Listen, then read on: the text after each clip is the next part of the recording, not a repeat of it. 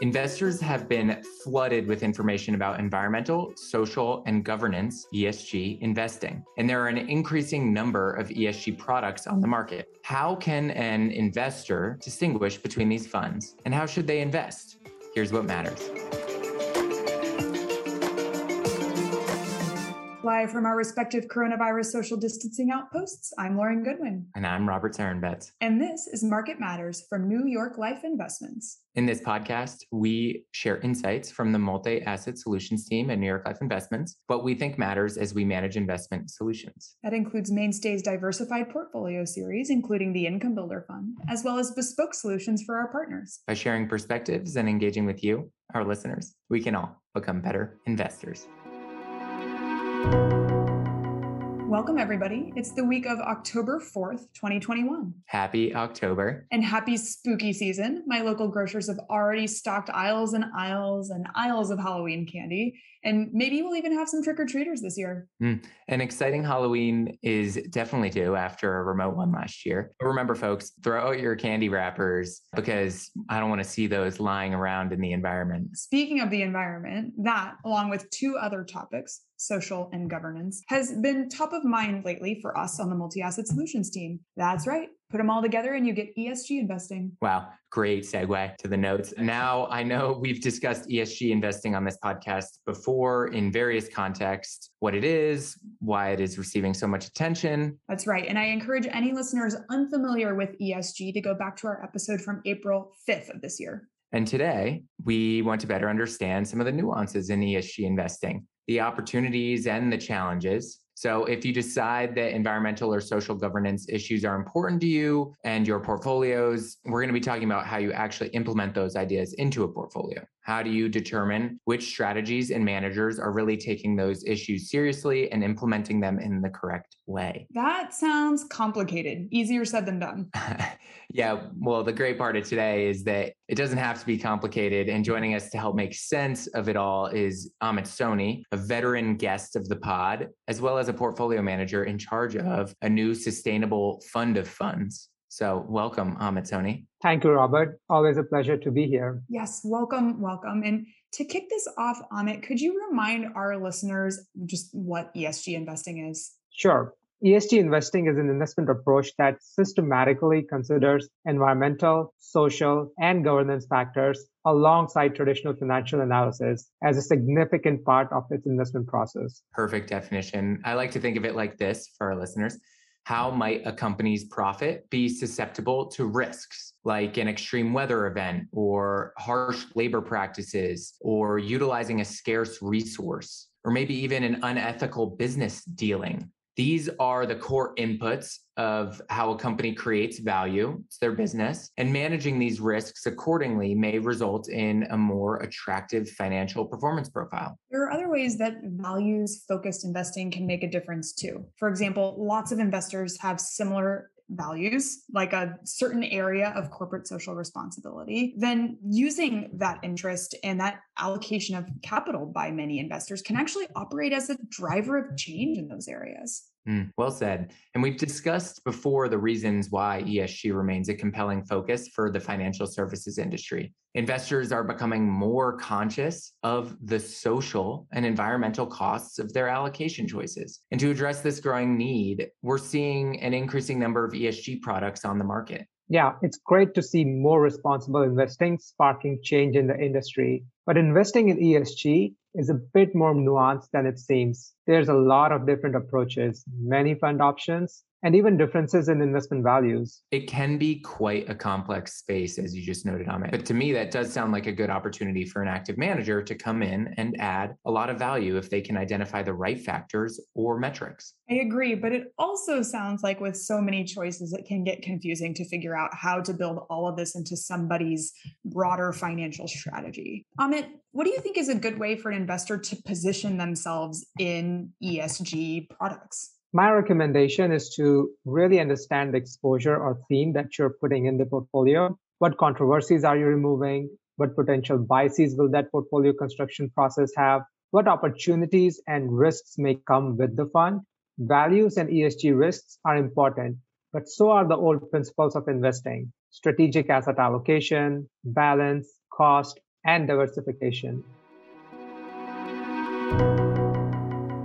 With a lot of keywords like that, I think it's a perfect time to transition to our Portfolio Pause, a segment of the program where we share an investment idea. And today, Amit will share with us exactly how he evaluates ESG associated risk in portfolio construction. So, Amit, with so many funds out there, as you said, how can investors reconsider the core of their portfolios to more efficiently take ESG considerations into account?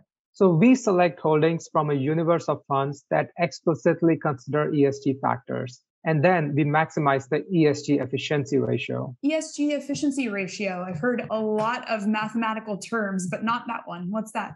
Good question. What we call an ESG efficiency ratio is a proprietary measure used by the MAS team. I'll walk you through what this is. Are you familiar with the Sharpe ratio? Yes, of course. But for our listeners who may be unfamiliar, the Sharpe ratio is a metric that is used by financial professionals to evaluate the relationship between risk and returns among investments. It specifically measures the amount of excess return for an asset greater than what the overall market would give you. So for each unit of risk. Generally speaking, a higher Sharpe ratio usually makes for a more preferable investment. That's exactly right. So the ESG efficiency ratio is similar to traditionally used investment metrics such as Sharpe ratio or information ratio. But instead of focusing on maximizing returns per unit of risk, the ESG efficiency ratio maximizes ESG scores per unit of risk or per unit of active risk. Interesting. But where do you get the ESG scores? We at the MAS team use data from third-party services such as Morningstar or MSCI, both well-respected and well-known service providers in ESG investment research. A higher ESG score indicates lower risk related to ESG factors. ESG factors may include climate change, human rights, health and safety, board structure, diversity, and many others. These risks or issues have a potentially substantial impact on the economic value of the company. Exactly. And they can impact different companies and sectors in different ways. But now I'm wondering, if we already have metrics to measure ESG, why not just attempt to maximize the ESG score or reduce ESG related risks?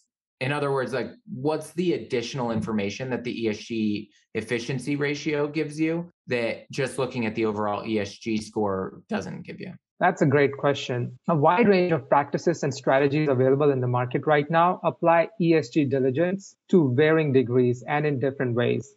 These risks taken together can lead to significant investment differences, missing sectors and styles. The combination may cause a portfolio to deviate from an investor's long-term strategic objectives and miss out on potential broad market gains. I see. So this ratio, the ESG efficiency ratio, is a quantitative process to overcome that issue? Yes. Using the ESG efficiency ratio, we seek to balance ESG-related risks with strategic investment goals. As a result, the resulting fund could be a core holding for someone who wants to have material exposure to ESG factors, but wants to do so without a huge cost to their long-term investment objectives, in case ESG factors end up underperforming. I see. So if I understand correctly, using this ESG efficiency ratio that you and the team have developed in a portfolio construction process could potentially and systematically balance both ESG exposure without deviating from strategic risk return investment goals. Exactly. It systematically identifies the building blocks of a well-diversified,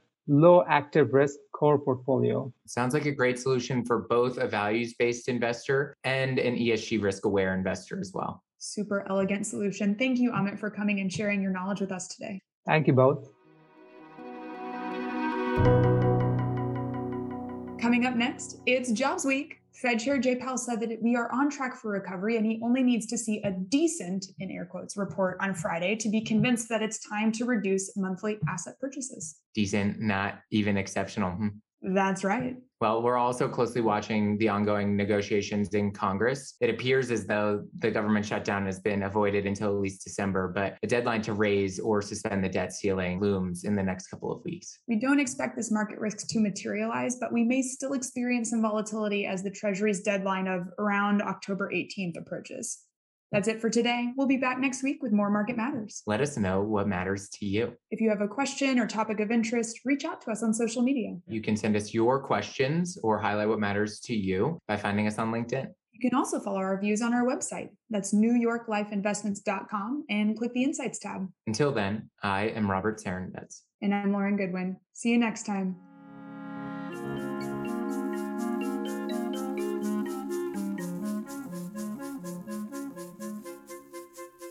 Our podcast is produced by Milo Benamont, and our music was composed by the fabulous Zach Young. I'll now read our disclosures from compliance. Impact investing and/or environmental, social, and governance, or ESG managers may take into consideration factors beyond traditional financial information to select securities, which could result in relative investment performance deviating from other strategies or broad market benchmarks, depending on whether such sectors or investments are in or out of favor in the market. Further, ESG strategies may rely on certain values-based criteria to eliminate exposures found in similar strategies or broad market benchmarks, which could also result in relative investment performance deviating. For more information about mainstay funds, call 1-800-624-6782 for a prospectus or summary prospectus. Investors are asked to consider the investment objectives, risks, and charges and expenses of the investment carefully before investing. The prospectus or summary prospectus contains this and other information about the investment company. Please read the prospectus or summary prospectus carefully before investing. There's no assurance that the investment objectives will be met. Past performance is no guarantee of future results, which will vary. All investments are subject to market risk and will fluctuate in value. This material represents an assessment of the market environment as of a specific date. It is subject to change and is not intended to be a forecast of future events or a guarantee of future results. This information should not be relied upon by the reader as research or investment advice regarding the funds or any issuer or security in particular. The strategies discussed are strictly for illustrative and educational purposes and are not a recommendation, offer, or solicitation to buy or sell any securities or to adopt any investment strategy. There is no guarantee that any strategies discussed will be effective. This material contains general information only and does not take into account an individual's financial circumstances. This information should not be relied upon as a primary basis for an investment decision. Rather, an assessment should be made as to whether the information is appropriate in individual circumstances, and consideration should be given to talking to a financial advisor before making an investment decision.